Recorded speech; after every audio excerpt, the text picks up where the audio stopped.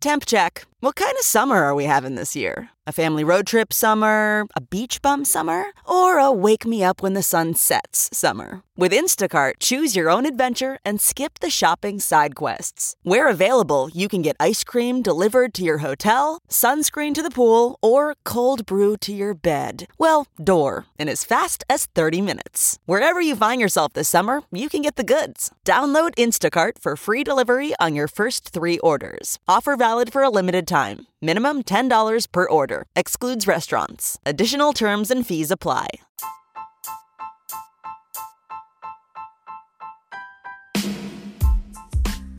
Hi everybody, Cheryl Atkinson here. Welcome to another edition of Full Measure After Hours.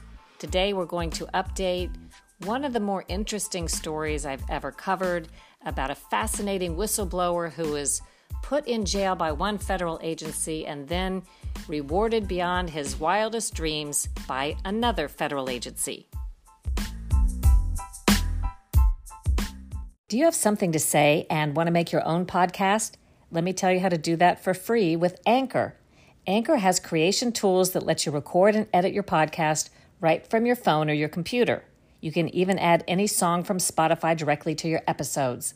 Anchor will distribute your podcast for you so it can be heard on Spotify, Apple Podcast, and many more places, and you can make money from your podcast with no minimum listenership. It's all you need to make a podcast in one place. Download the free Anchor app or go to anchor.fm to get started. Before we dive in, I hope you will consider pre-ordering my new book out at the end of November. It's called Slanted: How the News Media Taught Us to Love Censorship and Hate Journalism. Out late November, great Christmas present for yourself or someone who cares about the topic of media manipulation and bias. You can pre-order Slanted on Amazon or really anywhere. Today's topic, I think, is obviously interesting on its face because this man is so interesting, the one we're going to talk about, but also his story reflects a lot of what's wrong in our government system. And I think that's what makes it more interesting in the biggest picture. But the story is about a whistleblower named Brad Birkenfeld. And he was a manager at Switzerland's largest bank, UBS, some years ago. He managed offshore money for wealthy clients. I believe he says the minimum account size that he handled was $1 million. And in the course of his business as a banker at UBS, he came to understand that there were a lot of Americans illegally hiding their money using this Swiss bank. And in 2007, he decided to break open the legendary Swiss bank secrecy and blow the whistle on these accounts. He exposed one of the longest and largest tax frauds in the world. It was 19,000 illegal offshore accounts with what he said were $20 billion in assets managed through something at UBS called the American Desk. And the American Desk, the way Birkenfeld describes it, is the desk that handled all the important high-value clients from people here in the United States, powerful people, important people, celebrities, and so on. He said that they would set up accounts for Americans in Geneva or Zurich, and these would be numbered accounts.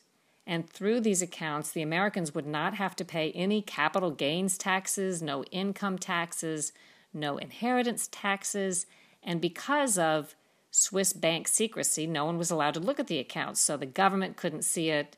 He says ex-wives couldn't see this money, tax authorities, nobody could. And having undeclared accounts is illegal for Americans because they are supposed to declare all of their worldwide income. So in 2007, Brad Birkenfeld says he decides to blow the whistle to the U.S. Justice Department, and this is where the story gets even more interesting because he says when he went to the Department of Justice with his attorney, they treated him like the criminal. They didn't seem to want his information. They didn't seem to want to know about the Americans, the very powerful and rich Americans who are hiding their money in these UBS numbered accounts. According to Birkenfeld, the Justice Department in 2007 was very hostile. One thing he says, the moment he walked in, they said he was not a whistleblower. They considered him a tipster.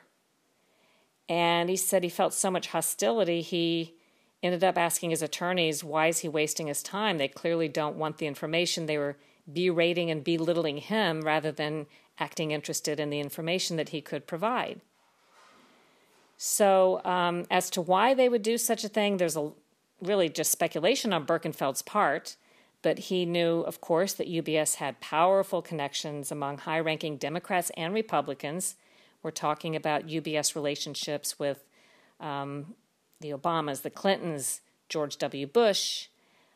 There's nothing necessarily nefarious about that because big corporations do make high political contacts. But in this case, Birkenfeld wondered if these contacts had something to do with the fact that the information he wanted to provide against UBS was not being well received by the Justice Department.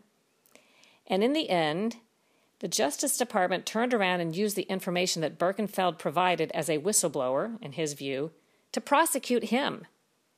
They said that he was part of this fraud and therefore he was the criminal, where his viewpoint was he was unwittingly part of it, and as he came to realize that this was being done, he blew the whistle on it and shouldn't be the one who was punished.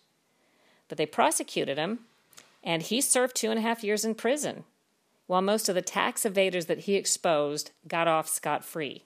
How did that happen? Well, in 2009, then Secretary of State Hillary Clinton negotiated a big government settlement with UBS to settle these cases of the alleged tax evasion and the tax evaders. As part of that, UBS agreed to pay the United States $780 million. Sounds like a lot of money, a big settlement. Good news for the United States, but Birkenfeld claims that's about $1 billion less than UBS made in profits from the illegal accounts. So in other words, Birkenfeld says UBS was perfectly happy to skate away with what looked like a big fine because they had made much, much more money. But what I found more intriguing is, remember there were 19,000 tax evaders that Birkenfeld exposed. But UBS in this deal agreed to turn over names of just 4,700 of the tax evaders, just a fraction of them. So my question, and turns out Birkenfeld had the same question, well, who gets to decide if there are 19,000 tax evaders and UBS agrees to turn over 4,700 names? Who gets to decide the names? Who gets to decide which names will go to the United States and which names get to be kept secret that nobody ever knows, and why? Why should any tax evaders have their names secret? And as Brad Birkenfeld told me, is it church bingo parlor where you put your hand in a bowl and you pull out 4,700 numbers of the 19,000 and those are the ones whose names get turned over? Who selected the names? Was it the State Department, the U.S. government? Was it UBS? And who came up with the number of 4,700? So I think that's very interesting. But secondly, I asked both the State Department and Brad Birkenfeld, do we know the names of the 4,700? Because certainly that should be, in my view, public information and public record. These are alleged criminals whose names were turned over as part of this deal, but we have never seen a third-party forensic accounting of those names. I have asked the State Department for the names or the list of names, but they have not responded. So we pay our taxes, and as Brad Birkenfeld says, most of the audience watching Full Measure probably pays their taxes. Why should the millionaires and billionaires who are evading taxes get away with not doing so and have their names hidden or not turned over at all? So meantime, Brad Birkenfeld is serving time in federal prison after having blown the whistle while watching most of the tax evaders he exposed get off scot-free, and while the bank that he blew the whistle on got off with, according to him, making $1 billion in profit from the illegal activity. And while in prison, Birkenfeld actually applied for a whistleblower award because he exposed the fraud and the hiding of money, which the government was able to recover some of. So the way that works, there is whistleblowing law for the IRS, and anyone who blows the whistle on tax fraud or tax-related crimes can get 15 to 30% of whatever the government recovers because that whistleblower exposed the facts. So, in essence, Brad Birkenfeld says $400 million was recovered by the U.S. government as a result of him blowing the whistle on these accounts at UBS and he got 26% of it, which is $104 million, meaning while one branch of the federal government put him in prison, the Justice Department, another federal agency, the IRS, made him the richest whistleblower in American history by paying him $104 million of the money recovered as a result of his whistleblowing. So he's a criminal in the eyes of the Justice Department, but sort of a hero and whistleblower in the eyes of the IRS under their whistleblowing law.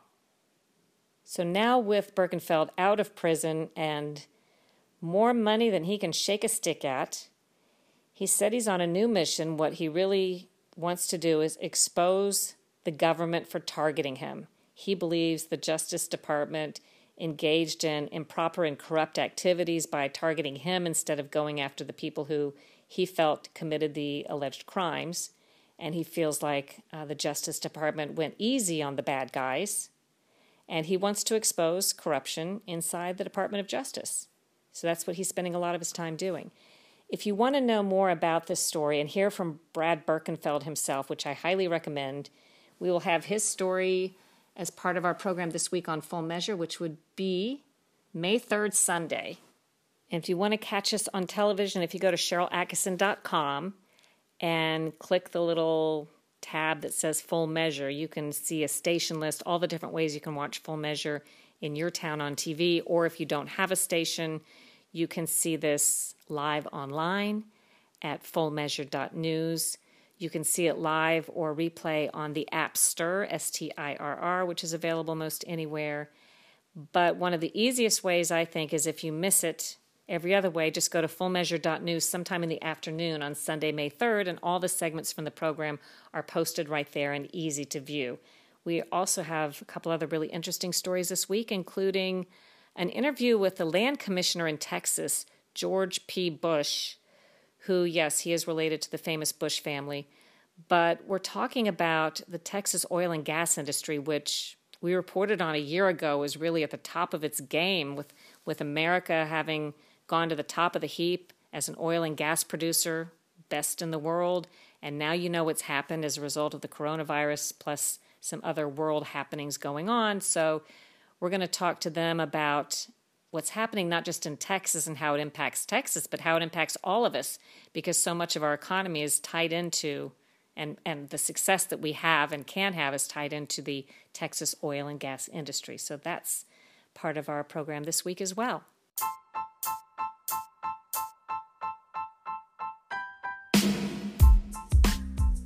I hope you enjoyed today's podcast. And I hope you subscribe to Full Measure After Hours and listen to and subscribe to the Cheryl Attkisson podcast too. That's a separate podcast.